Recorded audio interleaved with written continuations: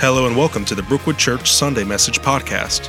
This week we will be returning to our series, The Life of Jesus, as our senior pastor, Perry Duggar, delivers a message about what it means to be salt and light in this world.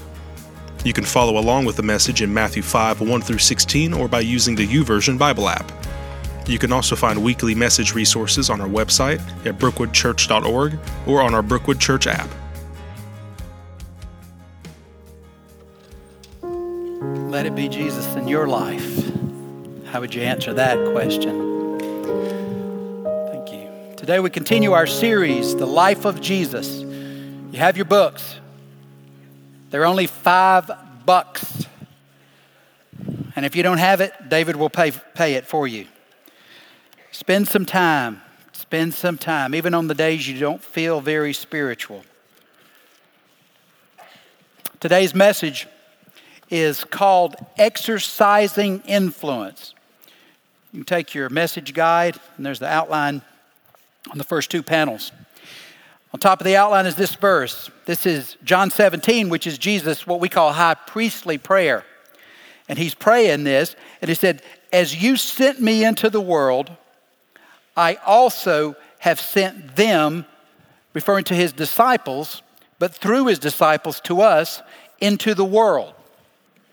After Jesus ascended, he left them behind. He's left us behind 2 centuries later, 2,000 years later, 2 millennia later. But he didn't leave us aimless. He left us with a purpose, a very specific purpose, and an important task to accomplish. You see, he commissioned them and us to avoid reflecting the world.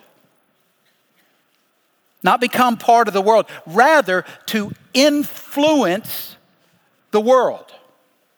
Be in the world, not of it.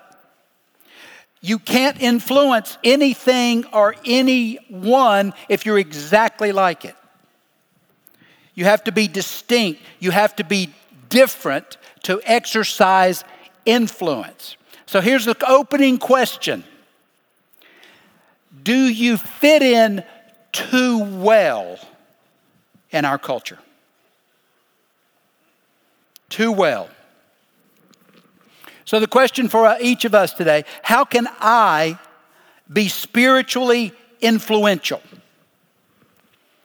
Well, first you must be saved. You must be born again. But you also have to be equipped with the right attitudes. Christian character creates spiritual influence.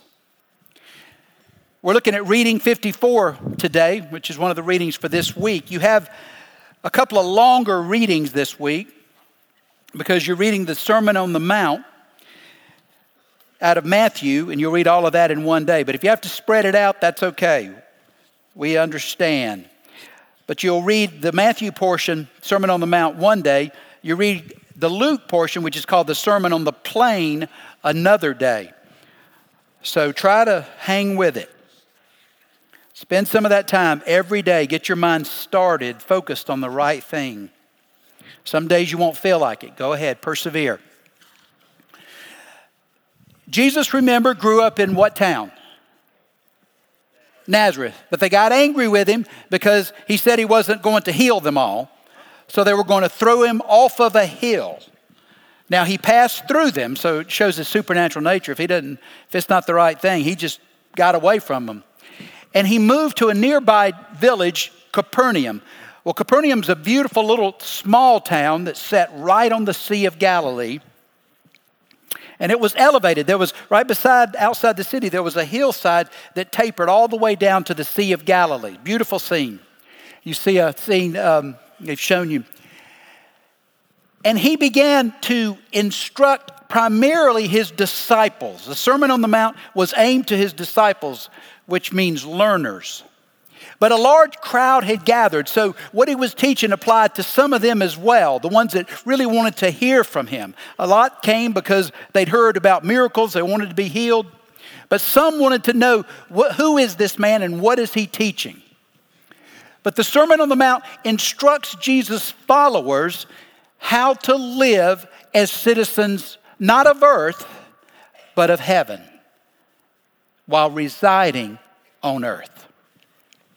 Now, he began the Sermon on the Mount with what we call the Beatitudes. And the Beatitudes is a list of, you can see that's a picture of the Sea of Galilee. It really is that beautiful. It's a freshwater lake, huge lake. And these 8 character traits or attitudes will set us apart from this world, which it allows us, enables us to then have an impact to inspire and an influence. So we look on page 65, the middle of the page, and it's Matthew chapter 5, verse 13. But the Beatitudes, let me give you this list first. We'll start there first. You see it begins on 64. And it says, here's the list. Blessed are the poor in spirit. Blessed are those who mourn. Blessed are the gentle.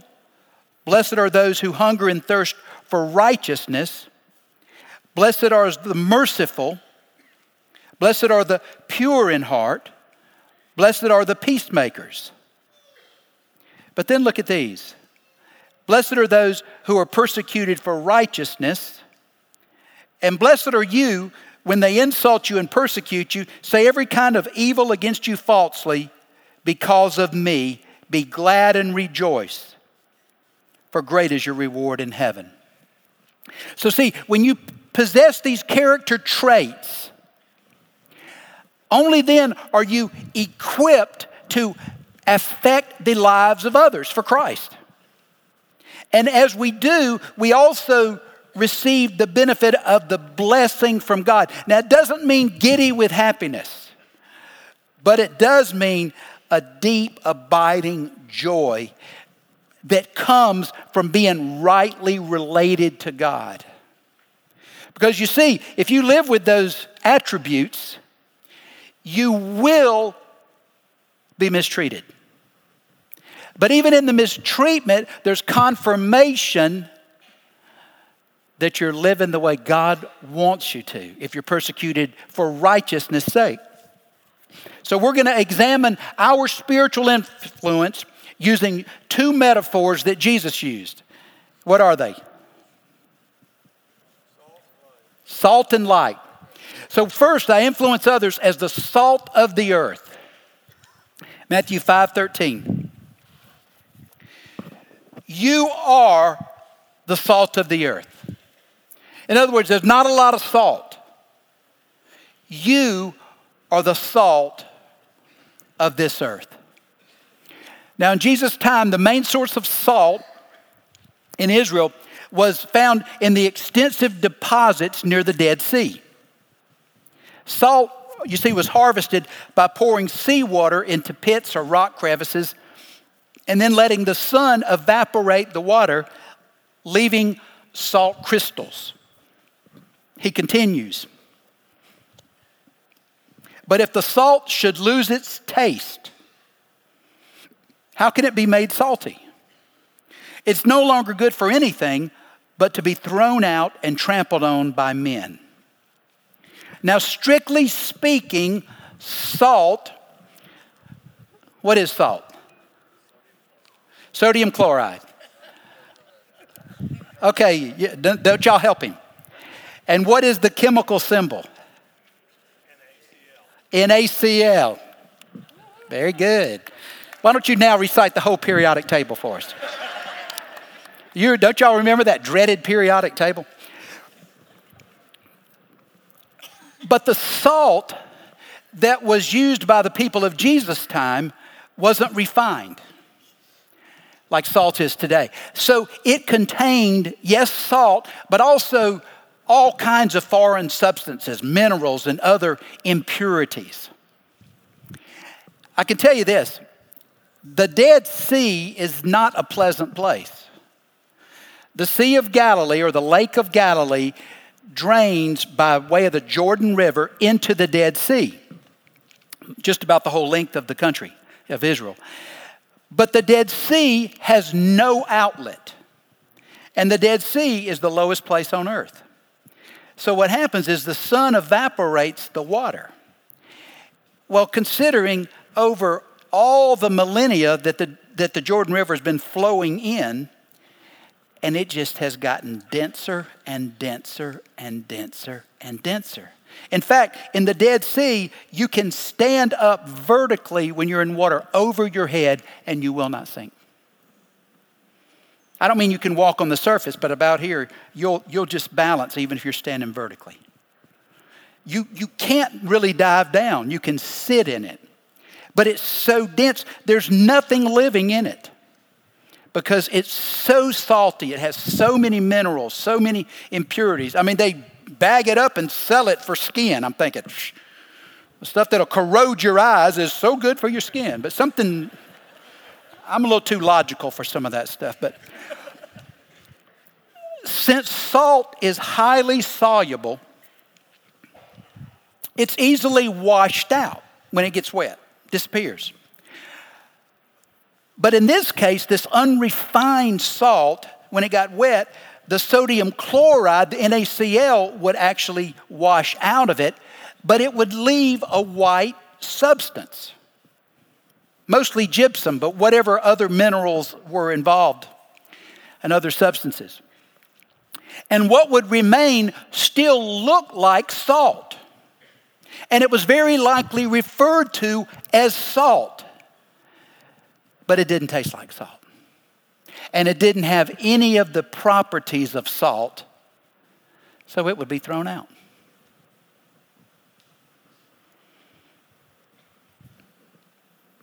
Are you a Christian or do you look like a Christian?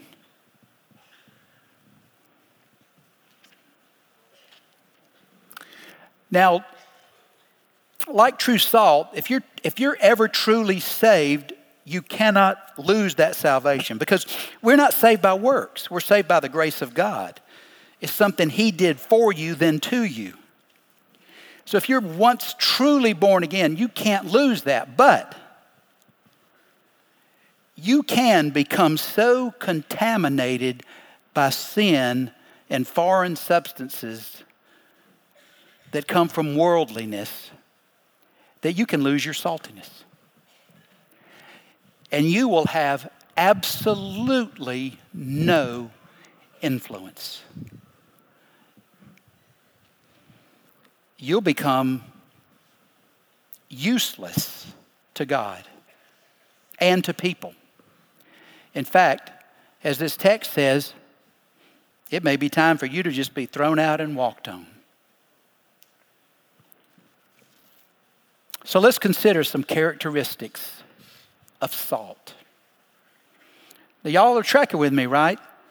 See, in this culture, we make the assumption we're saved, and we stop looking in the mirror to see, do I possess this character? And then when people do all kinds of things and say all kinds of crazy things, we think, what's going on here? You don't make an assumption there's salvation where there's no behavior that looks like salvation. You see what I'm saying? You're not saved till you're saved. The problem is in the South, unless you're wearing a headpiece like a Muslim, you're considered a Christian. Unless you declare you're an atheist, oh, you're a Christian. You're American. That doesn't make any sense. That's not scriptural teaching at all. So let's consider some characteristics of salt so we can retain our usefulness. First, salt prevents decay. No refrigerators, obviously, in Jesus' day. So they preserved meat, primarily meat, but food, how? Rub salt into it. Y'all know that. That's where country ham gets its taste. But the fishermen would rub salt into the fish, for example, to preserve it, to retard the growth of bacteria. Now, salt was also used as an antiseptic for the same reason. It limited the growth of bacteria. We act as salt in our society when we slow down the decay of our culture by restraining sin. But in order to restrain sin, you have to have biblical integrity and moral conviction if you're going to resist the moral decline in our culture. I mean, look at our culture. Is the morality of our culture declining or improving? So what does that say about the function of all the salt that's been left here? Because of the purity of our lives, our mere presence should limit the unkind, unjust, immoral, or even evil behaviors of others. So what effect do you have on folks at work? Do people ever apologize to you for cursing? They do that to me a lot. Oh, Pastor, I'm sorry. I'm thinking, well, I know that word. But you see what I'm saying? It's not wrong to be salty, and it's not wrong to make people uncomfortable. Here's an object lesson. Who knows somebody that's just really nasty? I can't use any other word but that. That's my mother's word. Don't you act nasty. Well, how comfortable is that nasty man or woman, and you know who I'm talking about, around you? Because if that person is very comfortable around you, you've lost your salt. Now, we must not only live godly lives, sometimes we have to deliberately act and intervene intentionally. Yes. But always in a Christ-like way. Look at Romans 12:9. Don't pretend to love others. That's lip service. Really love them. Hate what is wrong, hold tightly to what is good. How do you love? See, unfortunately, we think, oh, I just love you. Well, let me see you stand in front of the oncoming train for that person. That's love. You know, some of us don't even really much love our friends, even our kids. You know why? Because we just want them, that we need them to care like us so much that we will never say, no, I love you so much, I'm willing for you to dislike me. Because I'm going to do everything I possibly can to prevent you damaging yourself.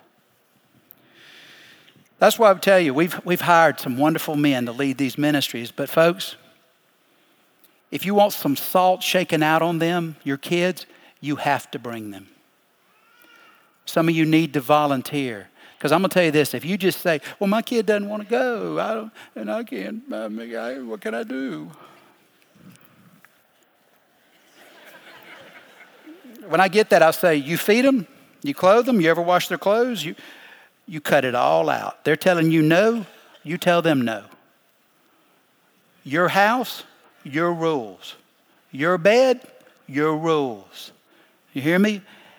And you think, well, I can't be that cruel. No, that's not being cruel. See, that's being loving.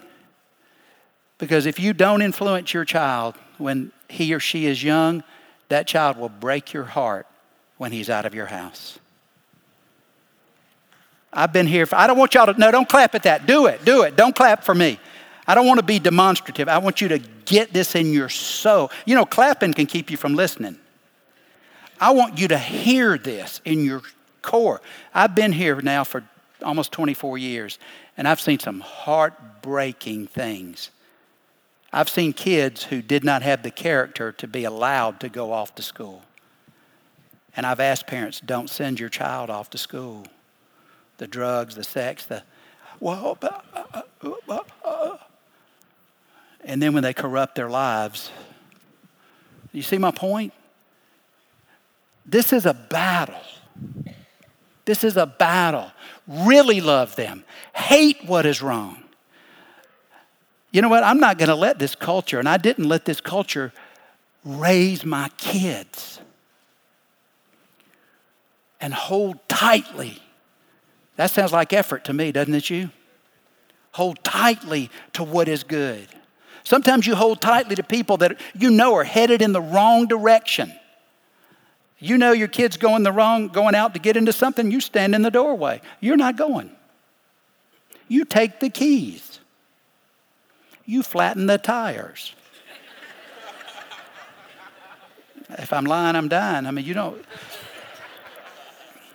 Now, I'm not saying be cruel. You see what I'm saying? But don't count on your kids to love your shaping of their character. You do it out of love. Maybe they'll love you back when they're 35. You hear me? Y'all hear me on this? Because our culture is all out of control, and it's largely because of very weak parenting. And Christians not being salty even in their own houses. We do this with compassion. We do it with concern. We do it motivated by love. I'm not saying be critical and condemning. That doesn't cause anyone to improve. You do it this way, Ephesians 4:15. Instead, speak the truth in love. You do it lovingly, but you speak the truth. And as you do, you grow to be more like Christ, who is the head of the church. So do you keep silent so you won't offend anyone? Or do you speak up? It's okay for your kid to tune you out. You see what I'm saying? If your child never tunes you out, are you doing any directing? You see my point? Salt also produces flavor. Who thinks salt is tasty? Oh, come on. Y'all have watched too much. Who dislikes pizza?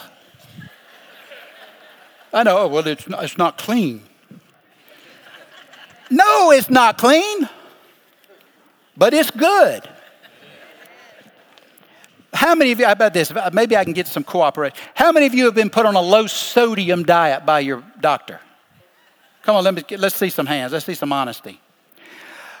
Well, how's that working for you? I'm not telling you to disobey your doctor. My doctor's sitting in here. Don't disobey. But I want you to know I have sympathy for you. Y'all know this. You ever had anybody say, you know, these rice cakes are really good? Yeah, to someone who snacks on those styrofoam peanuts from the packing crate. But they're really not bad with peanut butter. Peanut butter has salt.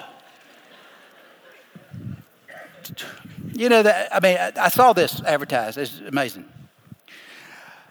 Salt-free saltines.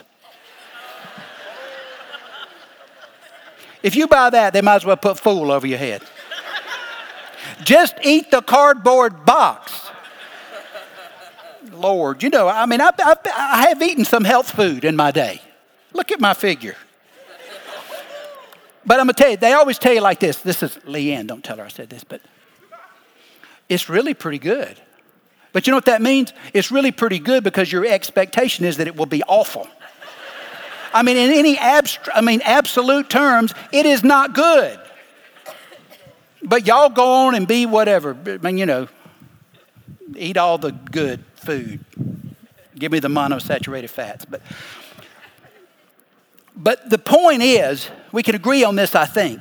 Food without salt is bland. I mean, it's dull. It may be healthy, but it's not real satisfying. I mean, it prolongs life. But life without Christ is bland. It's dull. It's boring. And you say, well, I like the wildlife. Well, you can pursue entertainment and pleasure, and it is enjoyable and it's exciting for a while, but you will tire of those things. I mean, think about it. There was something you did that was the most exciting thing you'd ever done. By the third time, you're looking around for something different. The world's distractions dim with repetition. So it requires an ever-expanding variety of ever more extreme experiences to create the same level of excitement. See, here's the problem. What you're striving for is contentment. There's something missing you're trying to fill. But here's the problem. You're a tripartite being. Body, soul, and spirit. If you just stimulate the body, you can't experience lasting, durable contentment. Because contentment has to be involving the emotional and the spiritual. In fact, the emotional and the spiritual are more fundamental to contentment, true contentment, than is the body. So your body is not who you are. The essence of who you are is soul. And you've received the breath of life. That's the spirit. Lasting satisfaction and contentment in life is only found in Jesus Christ. Look at this, 1 Peter 2. Certainly you have tasted that the Lord is good. See, Christians should add the rich taste of Jesus to our culture if we possess Christ-like character. He left you to be the salt. How salty are you? We're the means of God's, not only we're God's presence, but we're also God's blessing in this world. Did you know that? So who are you blessing? Even to unbelievers. Look at Philippians. Do everything, it says, readily and cheerfully. No bickering, no second guessing allowed. Go out into the world uncorrupted, pure, a breath of fresh air in this squalid and polluted society. And provide people with a glimpse of good living and of the living God. This isn't a sweet tasting world today. But see, if you possess the Spirit of God, if you possess the Beatitudes, then another way of saying that is you possess fruit of the Spirit. Love, joy, peace, patience, kindness, gentleness, long-suffering, self-control. And the fruit of the Spirit flavors this bitter world. But are you fruitful? Salt also produces thirst. Salt makes you thirsty. That's why they give those snacks away at bars. Y'all thought they were just being generous. No, they're setting you up. When you ingest salt, your body becomes thirsty, trying to dilute the salt, trying to bring you back into balance. Salt in your digestive system, salt in your bloodstream. Well, the attractiveness of our lives should make others thirsty for what we have. That's right.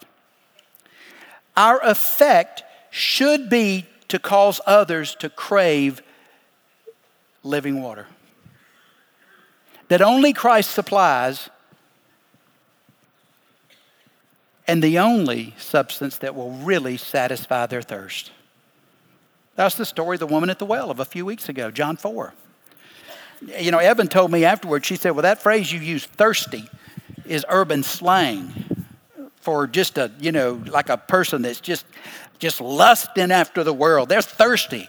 And I said, well, good. I didn't even know it was urban slang, but it fits perfectly. You know what? We live in a thirsty world. People are after sex and drugs and popularity. I need to be a celebrity. Look, people will make fools of themselves to get on television for 15 minutes. What's missing? But the only true satisfaction, contentment, this world can offer comes from Jesus Christ. 1 Peter 3:15. Quietly trust yourself to Christ your Lord. And if anybody asks you why you believe as you do, be ready to tell him, and do so in a gentle and respectful way. 2 questions here. If someone asks you, are you ready to answer?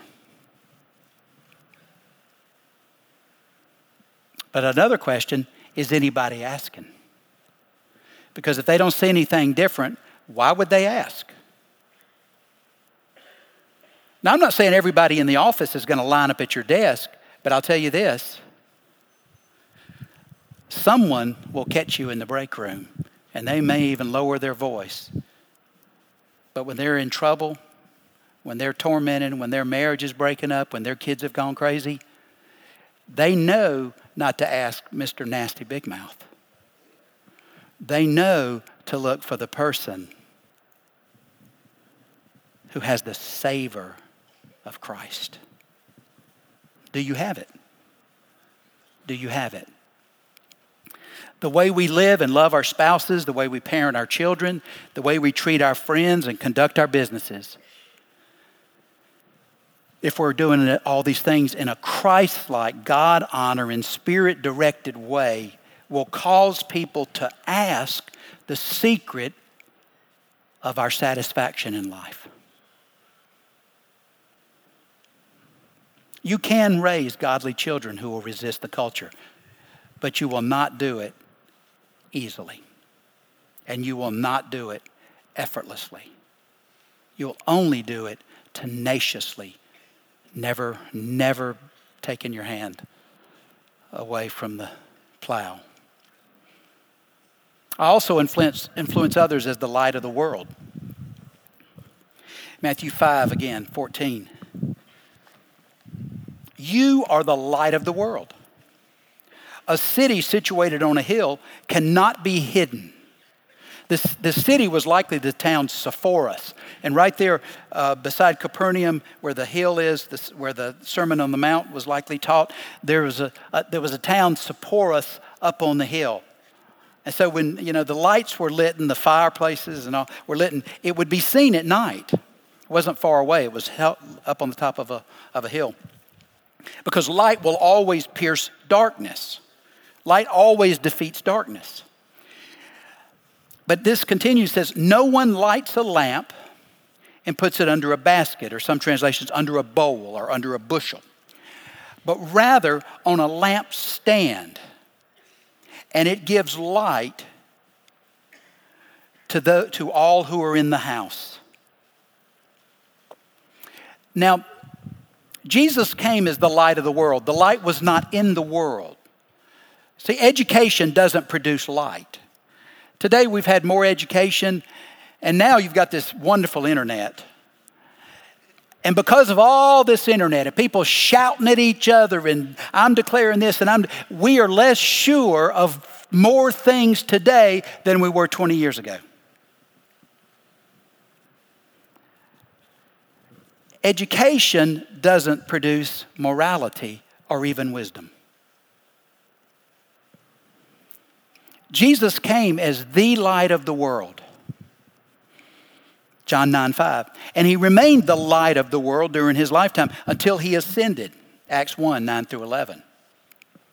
But he's referring to the typical light that people had. I've got a replica of an ancient light. This little lamp, obviously made of clay, but this is what the people had in their homes.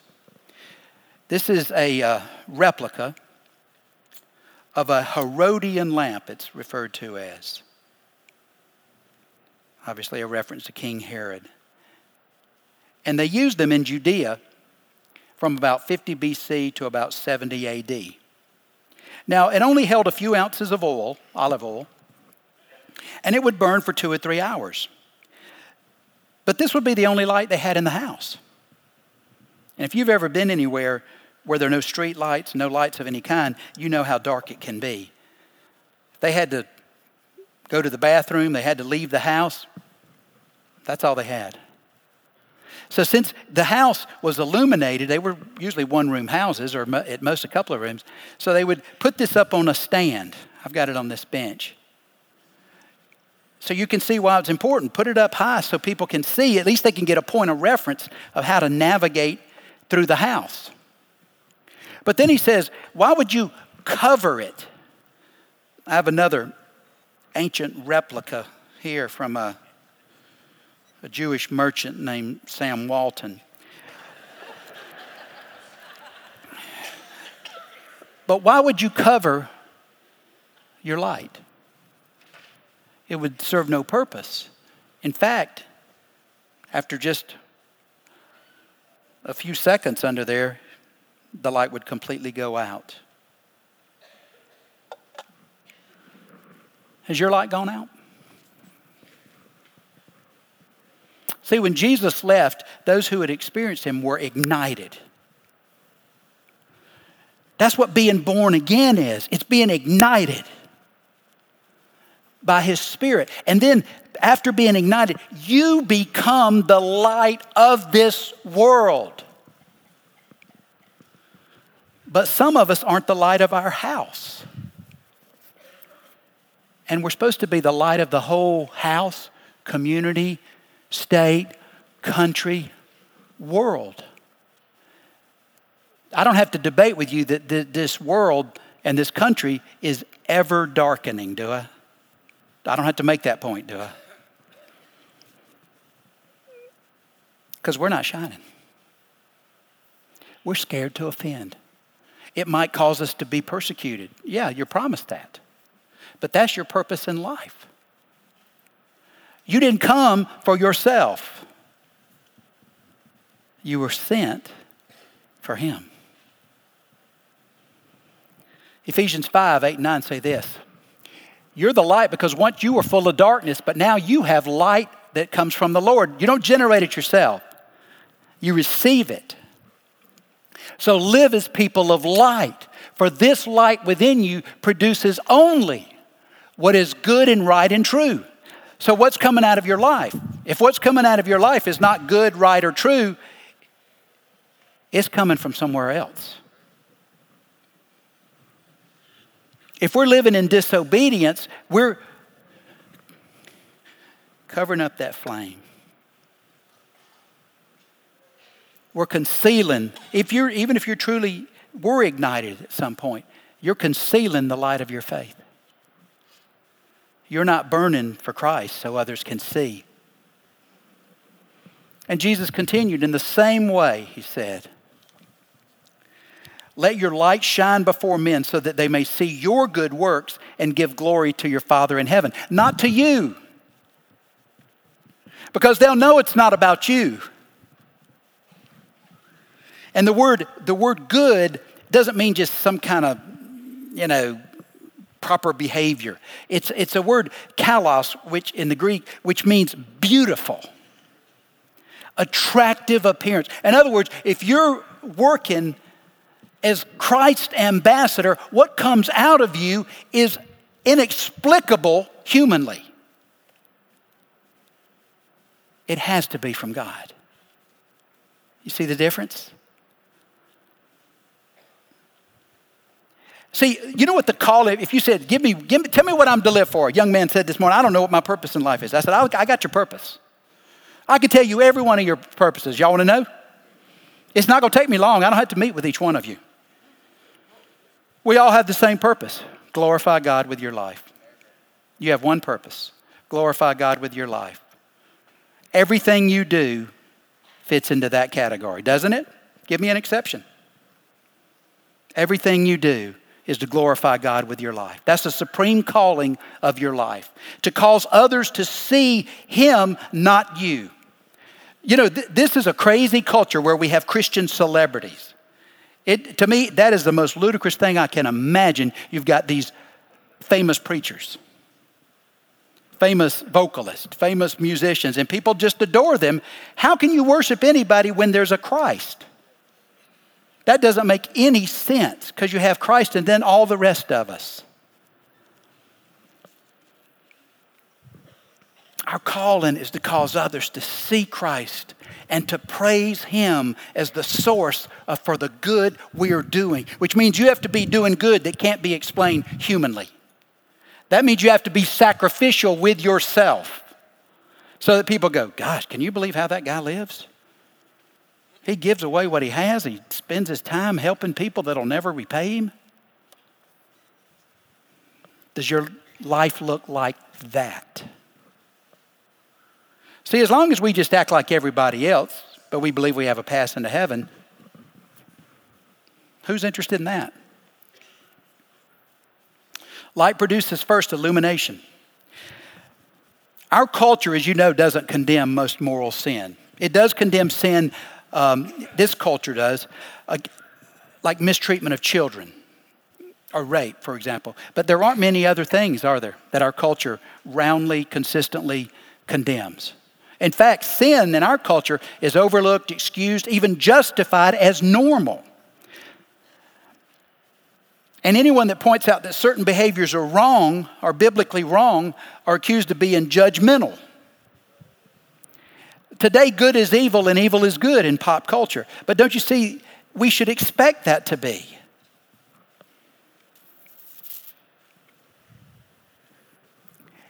As followers of Jesus Christ, our lives should shine a light into a darkened world.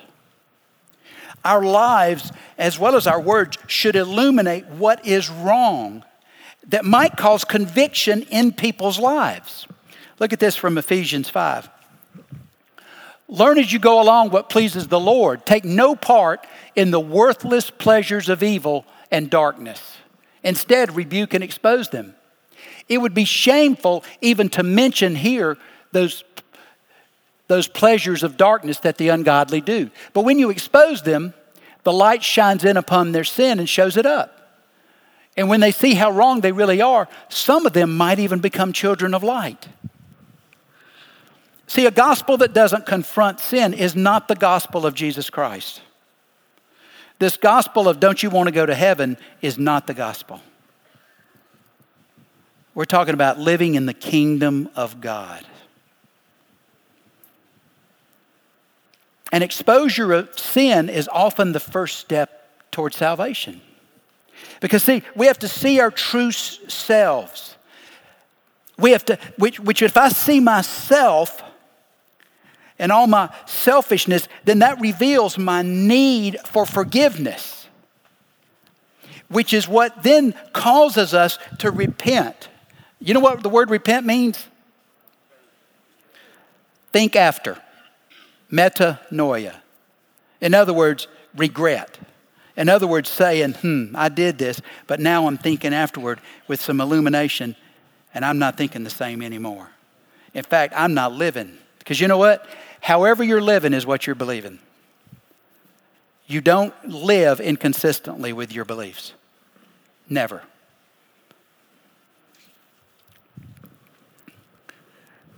Jesus came to die for deadly sin, not to overlook our indulging in it. Our lives must be different, distinctively holy for our lights to shine. Or else who can see a difference in us that reveals disobedience? See, we're so scared, I don't mean to offend you. Then you're not light. You think light always offends darkness? Light always drives it out. Well, aren't there some exceptions to that? None. None. But here's a warning. Our motive must be love. Doesn't mean be weak, but our motive must be love and our methods must be gentle. Here's the thing. The person with the truth doesn't have to shout.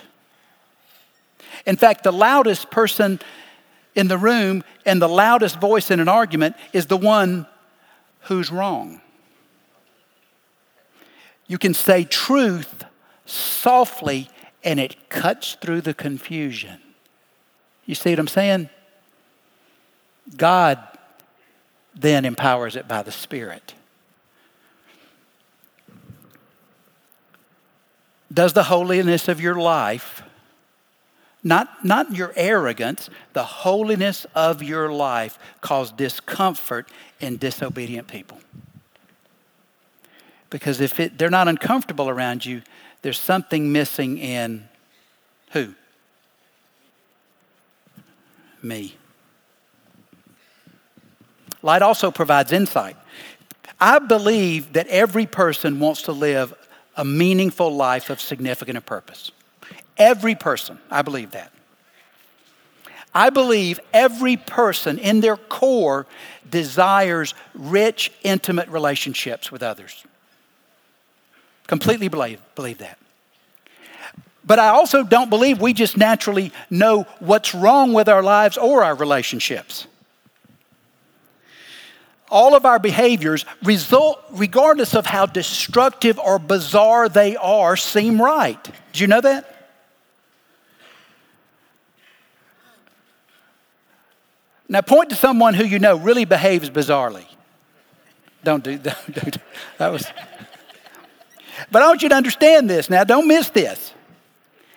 Every person acts normally. Every person does what's right, always, according to what they believe. They could say, well, that's not like me. It's just like you. You understand? But the reason that what we do looks ridiculous and it's even destructive, but it seems right, is because we have this distorted, self-centered perspective that's caused by deep, unseen wounds.